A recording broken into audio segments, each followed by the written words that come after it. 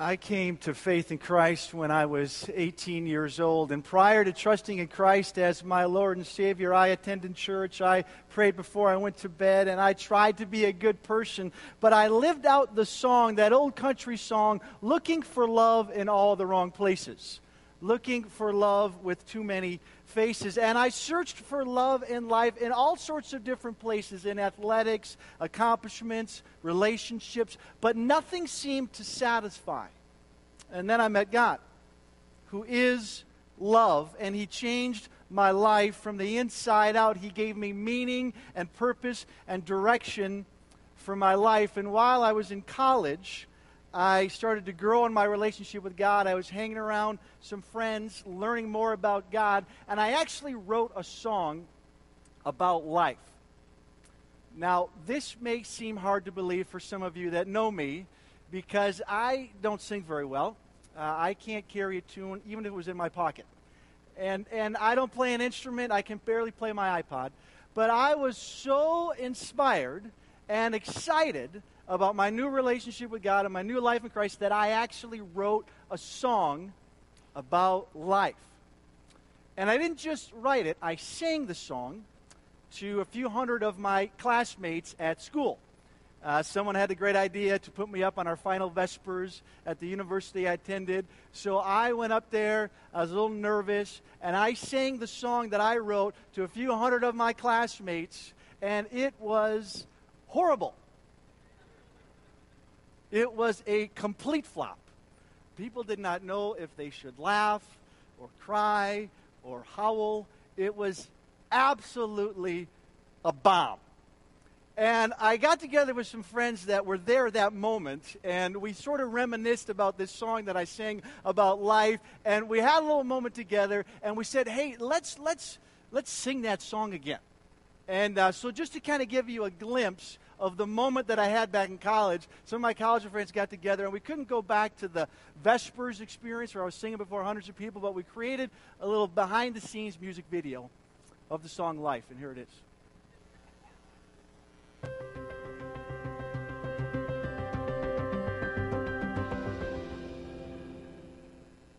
I think I was about 19 years old and in college, and I was having breakfast. I don't eat Life cereal a lot, but for some reason I happened to have purchased Life cereal, and it was morning. I'm a morning person, and there it was, Life, and I just thought, life, life, life. And that's when it clicked. So my friend Rob calls me up early in the morning, and he says, Chad, I've eaten my Life cereal, and I just got this idea. I'm looking at this cereal, and I'm thinking, life, life, life. I can't get it out of my head. And I said, that's Jesus.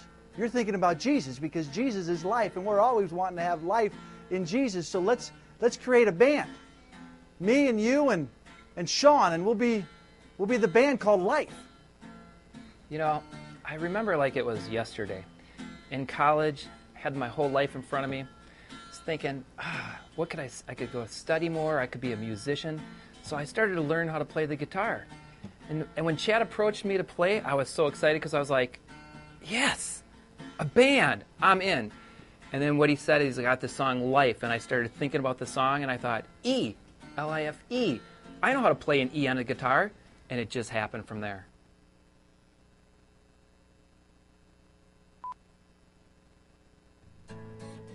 Life is like a river that just keeps on flowing.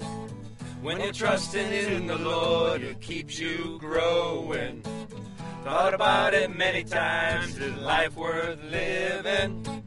Then I trust in the Lord, and He keeps on giving. He gives me life. Oh, Jesus is life. Oh, life. He gives me life, life, life, life. Jesus is life, yeah.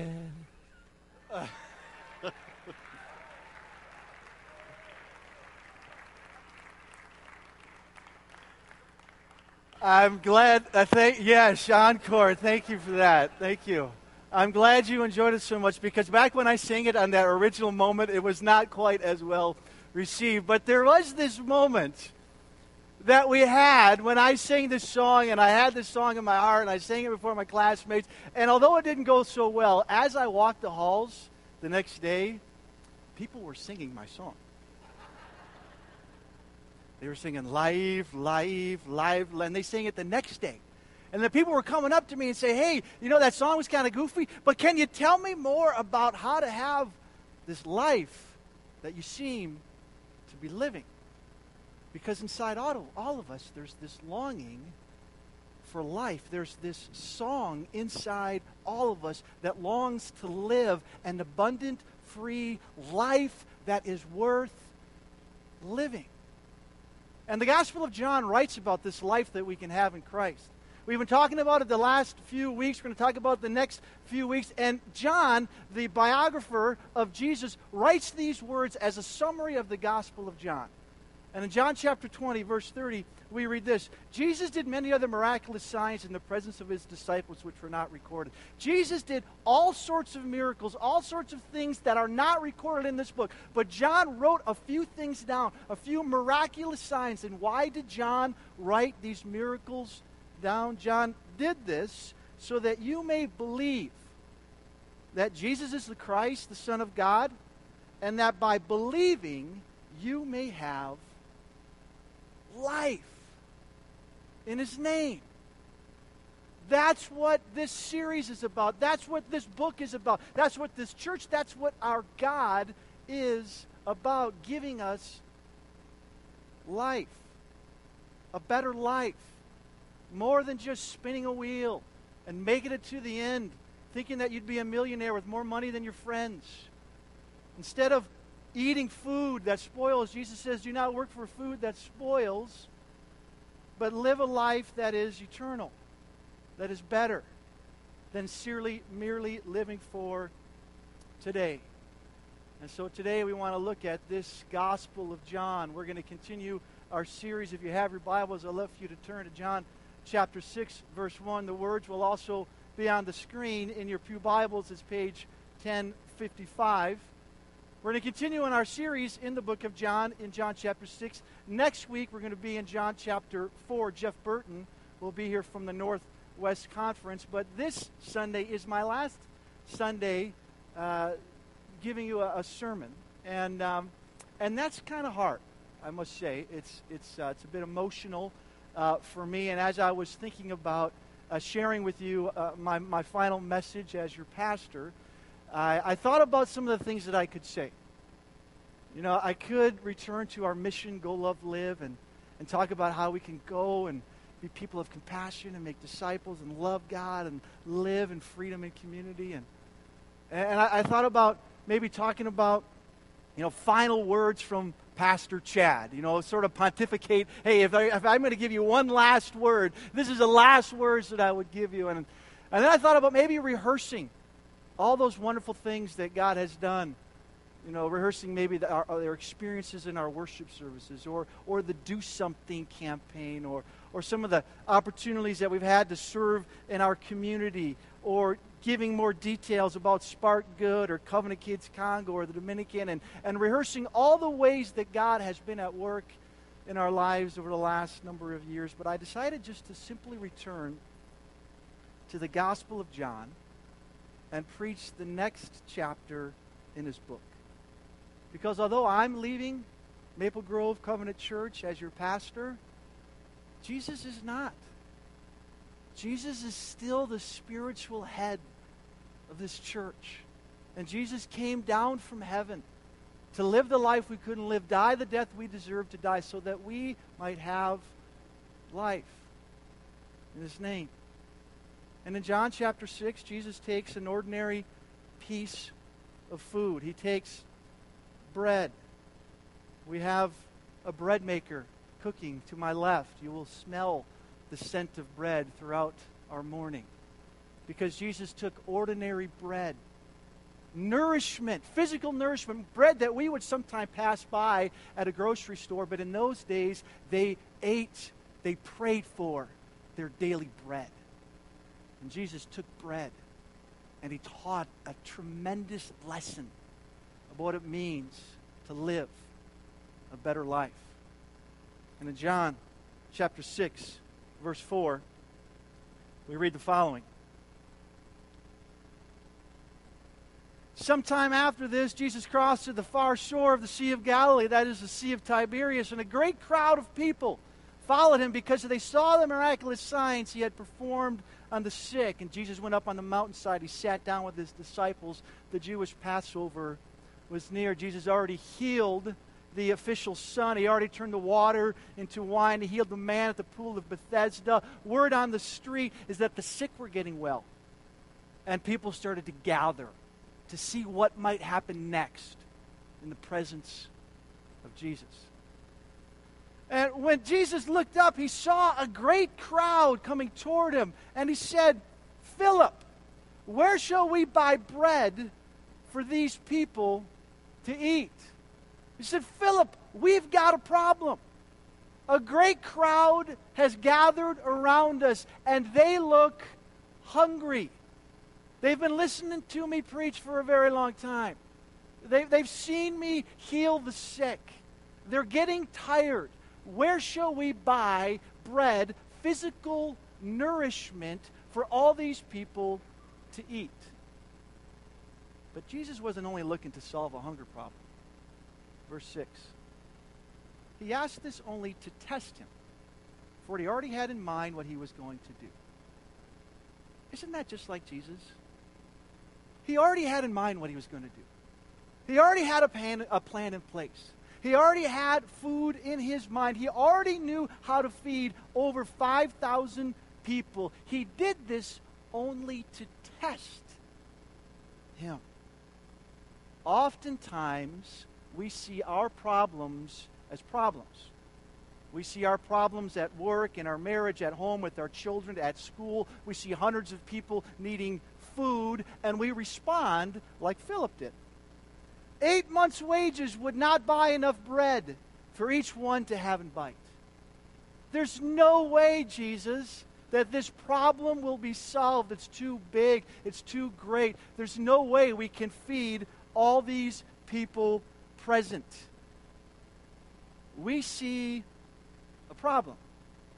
We see problems in our marriage, problems in our home, problems with our children, problems inside our own hearts, problems at work and at school. We see problems, but God sees opportunities to test us, strengthen us, and develop our character and our faith in Him. Author and speaker Tim Elmore states that tests are the primary way to spiritual and character progress. And then he lists all sorts of different tests in his book, Habitudes. And some of the tests that he listed out are the test of small things. This test comes when we are asked to do something beneath our potential and talent. It proves how faithful we are to commitment and whether we are ready for great opportunities. And then it's the test of stewardship. This test comes to demonstrate how wisely and generously we're handling the resources we have been given. Often when we wish we had more or different resources, God says, use what you have. And then there is the wilderness test. This test comes when we feel spiritually dry, as if we are in a desert. It reveals our potential to change and enter a new level of growth. It proves that we are able to perform even when life isn't fun. And then there is the authority test. This test comes to reveal our attitude and willing submission to God-given authority. Even when we disagree, before we can be good leaders, we must learn to be good followers. And then, of course, there is the offense test. This test examines how we act when we become offended. Everyone is vulnerable, but leaders are more likely to be criticized since they are up front. This test is about how quickly we can forgive others. And Tim Elmore writes all sorts of different tests that we all experience all throughout our lives. And then he writes these words: before God can use you greatly, He must test you deeply. Before God can use you greatly, He must test you deeply. Because God does not see our problems as problems. He sees them as opportunities to test, strengthen, develop our character and our faith in Him. But Philip failed the test. He didn't think it was possible to feed over 5,000 hungry people. And Andrew, Simon Brothers' Simon Peter's brother wasn't that far behind him. Verse 8, we read this. Another of his disciples, Andrew, Simon Peter's brother, spoke up. He said, "Here's a boy with 5 small barley loaves and 2 small fish. How far will they go among so many? Here's a little food, Jesus. I hope it helps, but it's really little, and the problem's so big, I don't think that we're going to be able to feed all these people."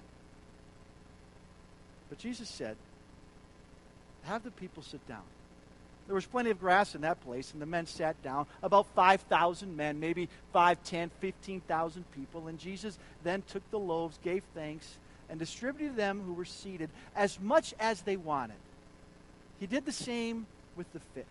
And the people ate as much as they wanted. The original Old Country buffet. They had all the fish, all the bread, as much as they wanted to eat. No one left hungry. When they had all had enough to eat, he said to his disciples, "Gather the pieces that are left over. Let nothing be wasted." So they gathered them, and they filled the 12 baskets with the pieces of 5 barley loaves left over by those who had eaten. Jesus fed 5, 10, 15, 20,000 people. Everyone got something to eat. No one left hungry. Jesus miraculously provided physical nourishment, food for the crowd. But did you notice that Jesus did not perform this miracle out of nothing? He did not speak like he spoke at creation, "Let there be light," and there was light. He didn't say, "Let there be bread," and there was bread. Jesus took what they gave him. He took the 5 loaves and the 2 fish, and he multiplied it. He transformed it into a feast for thousands and thousands of people, because that's exactly what God does. That's exactly who God is. God takes our limited amount of time, our limited amount of energy, our limited amount of resources. He takes the things that we give him as a gift, and he transforms them. He multiplies them for the sake of others.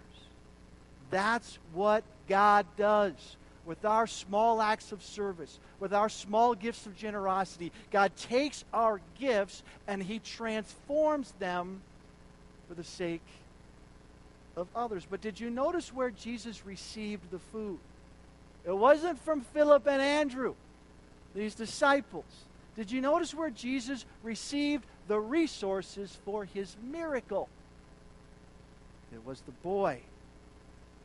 A nameless boy. Most likely a young man. The type of person that we would overlook because of his age, his lack of experience, his limited resources. But not Jesus. Jesus takes what this young person has to offer, and he feeds thousands of people. A couple of years ago, I met a young man named Charlie. And Charlie was going through a difficult time as a senior in high school, and he came to me, and we had a conversation about his life, and he reconnected with the source of life, Christ, and he started to grow in his relationship with God. And as a young man, and as he was growing, I asked Charlie this question. I said, "Charlie, this seems to be helpful for you and your relationship with God. You seem to be growing and becoming a better man. Do you think maybe your friends could benefit from some of these conversations?" And he says, "Probably, I'll ask." And he asked 1, 2, 3, 4 guys. They all said no. But Charlie didn't give up. He took his 5 loaves and 2 fish. He took his limited life transformation and his limited amount of influence among his friends. And he asked Charlie. And Charlie asked Alex and Jake and Grant and others. And he says, "Why don't you come with me? Why don't you listen and grow with me? I'm learning to grow as a young man and as a leader in my faith." And Charlie took a step of faith, and God took his 2 fish and his 5 loaves, and he met with 1 guy and 2 guys and 3 guys, and all of a sudden 5, 10, 30 young men started to gather, and they called themselves the BMC, the Better Men's Club. And they started to grow, and as I gathered with these men, I saw God miraculously transforming these young men's lives. And then Oscar Murillo, the pastor at Nairobi Chapel, came to the BMC one day, and he asked these young men to take what was happening among them to Kenya and to reach other young adults and then to minister to young people. And so they did. There was 20-plus people who went to Africa over the summer. Half of them were from the BMC. And God took what they had to offer and He multiplied it and He transformed their lives and the lives of others, because that's what God does. There's an article that our local newspaper wrote about the transforming work that happened through these former Crimson athletes, and how God used these 5 loaves and 2 fish to do a transforming work in and through the lives of people, young men that we often overlook because they're just too young. They don't have a lot of life experience. They'd only have 2 loaves or 5 loaves and 2 fish. And so often we miss opportunities to see God's miraculous work in our communities. But God takes the 5 loaves and 2 fish and He creates something miraculous. He does something supernatural. And I'd love for the guys from the BMC just to stand up just briefly. The guys that are here today that represent some of the community that form BMC.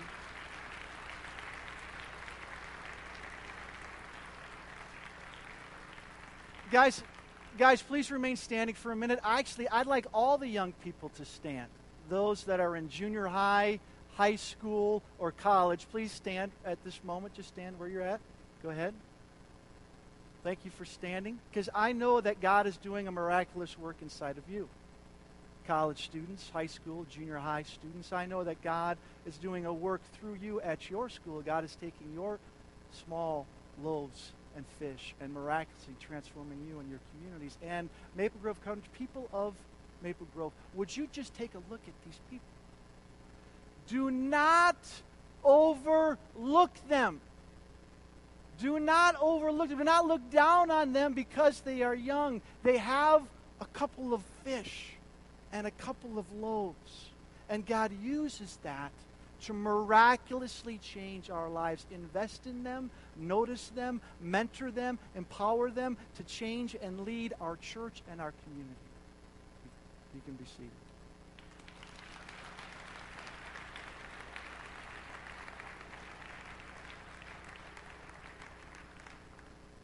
Verse 14. After the people saw the miraculous sign that Jesus did, they began to say, "Surely this is the prophet who is to come into the world." Jesus, knowing that they intended to come and make him king by force, withdrew again to a mountain by himself. "Surely," they said, "he's the one. He's the one that will overthrow the Roman authorities. He will bring God's kingdom to earth. He will lead us into the promised land. This one is the prophet." Anyone think or recall who might they be referencing as the prophet? Anyone remember an Old Testament leader who fed people in the wilderness just before entering the promised land? It was Moses. After they fled Egypt, crossed the Red Sea, they made their way to the promised land, and they cried to Moses for food. And Moses cried to God, and God sent manna, bread from heaven, to fall down on the earth. And they ate it, and they were satisfied. Every one of them. And God gave specific instructions. He said, don't store this bread. Don't hoard this manna. Don't save this bread. If you keep it overnight, it will just spoil and rot. Just take what you need. Don't waste anything. Eat daily, and you will be satisfied. And that's what they did. They wandered through the wilderness, and God provided for their needs. And they ate the manna, and they were satisfied every day. And those that watched this miracle of the 5,000, they connected the dots, and they looked at Jesus and says, he's the next Moses. He's the prophet that is to come. He's the one that will help us overcome this Roman oppression, this political threat that we're under. He's the one that will solve our economic problems. He's the one. And Jesus withdrew, knowing they wanted to elevate him as some political king, knowing they wanted to elevate him and use some force to bring about God's kingdom to earth. He fled, he hid, because he did not come to solve political, social, and economic problems by force for some small nation 2,000 years ago. Jesus came for something bigger, something better, a much greater problem that we all face. We have to remember that John is into signs. John never records a miracle just for the sake of a miracle. John always says, this leads to that. This sign tells us about that. This sign, this miraculous sign, gives us a clue about who God is and what it means to have life. And now, John says, this isn't just for a meal for the day. This miracle points to something else, something bigger, something greater. And then Jesus explains the miracle. If you jump to verse 25 and 26, Jesus points to the greater issues, the bigger solution, the better life. He explains the miracle. Verse 25, when they found him on the other side of the lake, Jesus crossed to the other side of the lake. They asked him, Rabbi, when did you get here? And then Jesus answered. Jesus explained the miracle. Jesus explained how this sign connects to a better life. And this is what he said. I tell you the truth. You're looking for me not because you saw miraculous signs, but because you ate the loaves and had your fill. You're looking for me because you experienced satisfaction in your physical body. You ate the loaves. You tasted the fish. You left my presence satisfied. And then Jesus goes under the hood. He touches, he identifies our greatest, deepest problem. Jesus says these words to all of us longing to live a better life. Jesus says, do not work for food that spoils. Do not spin the wheel and just make it to your next payday. Do not live on the surface. Dig deeper. Search for more meaning in your life, because your problem is deeper than food for a day. Your problem is much greater than your government, your family, or your food that spoils. You're actually separated from your Heavenly Father.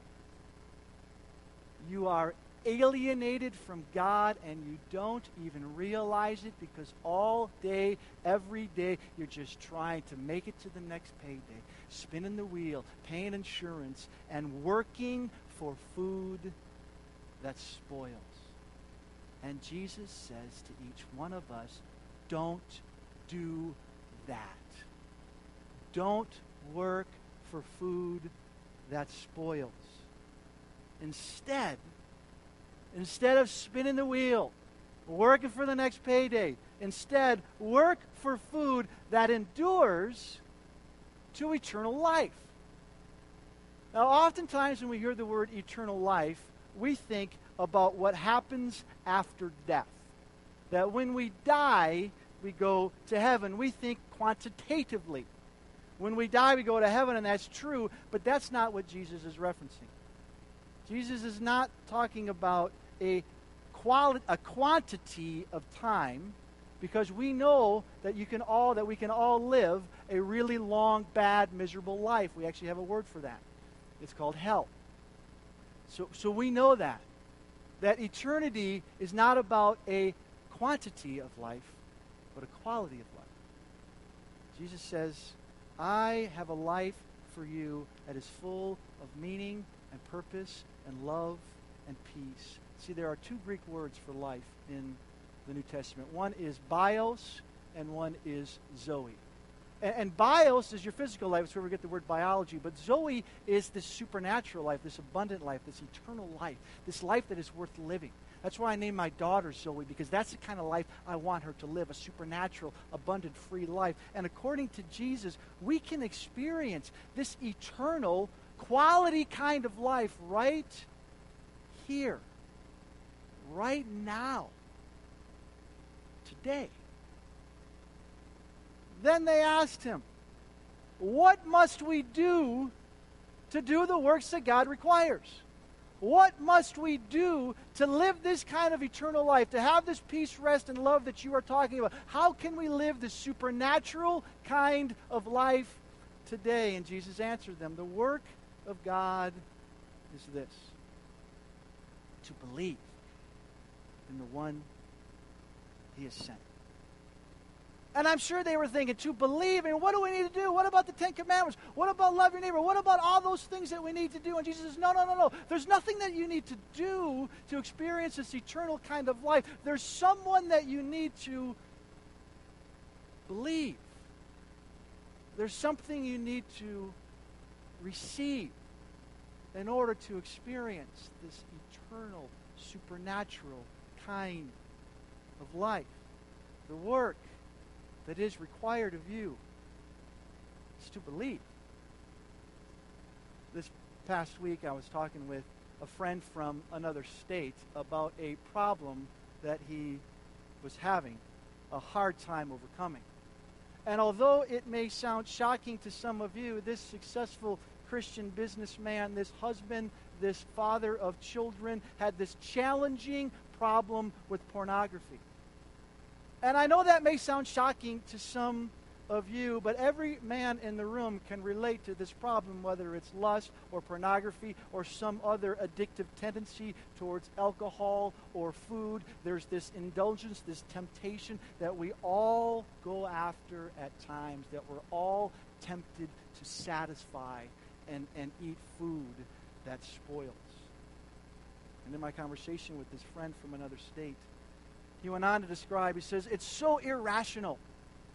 I can't believe that I do it. I mean, I got a great family. I know what's wrong. I set boundaries. But I just can't seem to overcome it. I need to figure this out. And my friend lived by this phrase, the only person that you can change is yourself. Maybe you've said that phrase before. The only person that I can change is myself, but it's not true. The only person that can change you is God. Sure, you can make cosmetic changes with your behavior, but the deep change, the lasting change that leads to eternal life, that type of change is not based on what you do, but on what you believe.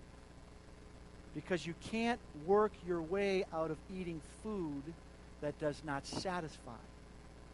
You must believe and receive forgiveness for your sins and allow the Holy Spirit to strengthen you to live a better life.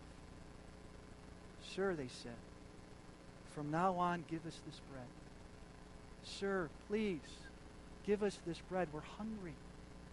We're thirsty.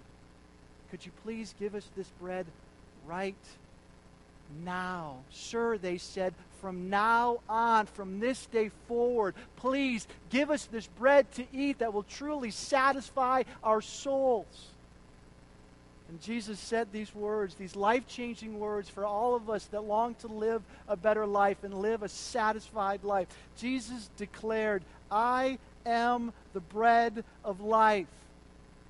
He who comes to me will never go hungry, and he who believes in me will never be thirsty. I am the one place where you can go, the one person that you can meet that will truly satisfy your soul. And the original readers would have heard these words in Greek, ego eimi. And ego eimi in the Greek is actually in the emphatic, so it almost sounds like Jesus is shouting, ego eimi! I am the bread of life. And everyone listening to Jesus at those first words would have remembered the first time that God said those words, I am. It was when he called Moses at the burning bush. And Moses was called to go to the people, and Moses says, who should I say sent me? And God described who he is by saying, tell them, I am has sent you. The I am, the great I am that had no beginning, that had no ending, that has existed forever, and that everything exists comes from the great I am. And Jesus says, I am the bread of life. I am the one that was before, that never had an ending. I am the one that exists forever. I am the one that will satisfy you, sustain you, and lead you to a better life. But all too often, we work for food that spoils. We consume food that never satisfies. And it's not just the obvious bad stuff, like pornography or lust or gossip. It's not just the obvious bad sins. It's the good things. It's our family, it's our friends, it's our jobs, it's the good things that God gives us that we consume thinking that they will satisfy us. It's the good things that God gives us that we love, worship, and cherish more than our loving, cherishing, and our growing relationship with God. See, Francis Schaeffer, author and theologian, is quoted as saying this: no human relationship is 100% satisfying. No human relationship is 100% satisfying. No marriage, no parent, no child, no boyfriend, no girlfriend, no human relationship will satisfy you 100%. But all too often we expect ultimate satisfaction from our relationship with our spouse, or our relationship with our friends, or our relationships with our girlfriend. And it never, ever satisfies us completely. And all day, every day, Jesus whispers in our ears, Ego eimi. Ego eimi. I am the bread of life. I will satisfy your deepest longings. I am the one relationship that will satisfy you 100% because I lived the life you couldn't live. I died the death you deserved to die. I rose again in fulfillment of the Scriptures, conquering sin and death forever. Consume me. I will satisfy you. I will make you whole. I will satisfy your soul and give you life. And what I find so instructive about the manna from heaven is that it came daily. I love the instructions that God gave him. He says, don't save it, don't hoard it, don't try to keep it for tomorrow. Daily come to me and I'll satisfy your physical hunger. Can you imagine if we did that spiritually? If after we got up in the morning, we had our breakfast, and before we went out for the day, we daily came to Jesus, and we connected with him, and we consumed his presence. Can you imagine then we would go off to lunch and dinner, and instead of just having a physical meal, we would have some spiritual connection with the bread of life, and we'd reflect on our day, and we'd pray about our future, and we'd read the Scriptures, or we would sing a song, and we would connect and consume the bread of life. Can you imagine how your life might be different if you daily consumed and connected with the bread of life? We would probably see our young people differently. Instead of overlooking them or their 5 loaves and 2 fish, we would probably notice them, invest in them, and provide ways for them to lead us. We would probably see our problems differently. Instead of seeing our problems as problems, we would see them as opportunities to test us and strengthen our faith in Jesus. Instead of feeling anxious or angry when things don't go our way, we would say, that's a big deal, that's a big problem, but it's not my life. My life is in Christ. I'm satisfied in my relationship with God. If we really connected with Jesus daily, if we really fed on his word, experienced his presence, we just might live an eternal, abundant life right here, right now. We just might live a better life. Heavenly Father, we thank you for your word and the truths that reside in your word.